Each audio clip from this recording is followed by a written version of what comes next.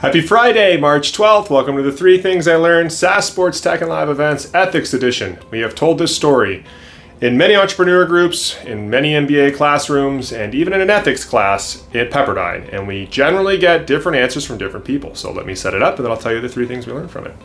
Back in 2009, we were bootstrapping the business and we weren't doing all that great. We only had $60,000 to our name and 8 people working there. Many of us were not getting paid anything at all. And out of the blue, a check shows up for just over $350,000 from one of our largest customers, who is a big Fortune 100 company that deals in the billions. We immediately think that this might be a double booking of some kind, so we call our contact and say, I believe you've paid us twice for 2008, we're sending the check back. He begs us not to. He says that sending the check back will send his budget into disarray and cost the company much more than the money that they just sent us. So the simple conclusion for us was, great, it's prepayment. You can just use it as a prepayment for services going forward. And again, he begs us not to. He says, again, you don't understand how our budgets work. We're very highly government regulated. We have government contracts. I know it doesn't sound like the right thing to do, but you really just need to keep this money. Right? Now, at the time, this money was a game changer for us. This kept us alive.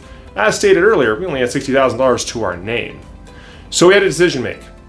Do we keep the money or do we send it back? And I present this in heavy detail all the time, and usually we end up 60-40 one way or the other. But first, let me tell you the 3 things I learned from the situation, and then we'll talk about what we did and why people make the decisions they do. Number 1, how you handle every situation earlier in your career and early in your company is going to impact the decisions you make later.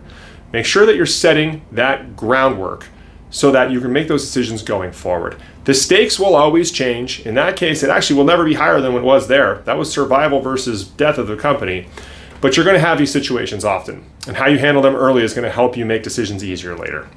Number 2, nothing is ever black and white. That is not where Satan plays. He plays in the gray area, and you're going to have a lot more gray areas. I have been in rooms of 100 people who have argued this for an hour and have not come to an agreement or a consensus as to what to do going forward. Unfortunately, when you're in charge, that's your job. So you're going to have to make that decision. And finally, number 3, there are no kudos for doing the right thing. Now, this scenario isn't very nefarious. He's telling us to keep the money. In fact, after multiple phone calls, he kind of threatened that if we don't keep the money, he might consider using other vendors. Now, that sounds sketchy, but that's not why he wanted to keep it. I've actually known this person for over a decade. It was just an honest clerical mistake, and that was a normal course of business for their company and how they handled those things. I even talked to their accounting side about it, and they were okay with this. You will see scenarios where people are nefarious in what they do. I had coworkers at StubHub and AEG who do that regularly. There are no kudos for doing the right thing or for whistleblowing when you see that happening. In fact, a lot of times those nefarious people do sometimes get ahead. You are going to have a handicap when you do the right thing going forward. You got to trust that it's worth it in the end. So what do? We return the check. We argued this left and right. It's usually 60-40 to keep the check when we have this discussion in a room. We returned the check with 2 really simple reasons. One, we just had that gut feeling that it wasn't right. Now, that's not the main reason we did it. But the other reason we did is we just decided that this is a publicly traded company. This person was in charge of the funds that people were investing in that company, and we just didn't feel right with those funds coming to us for nothing. So that was an early experience for us. I hope you learned something from it and know that those decisions are going to come. There is no right answer.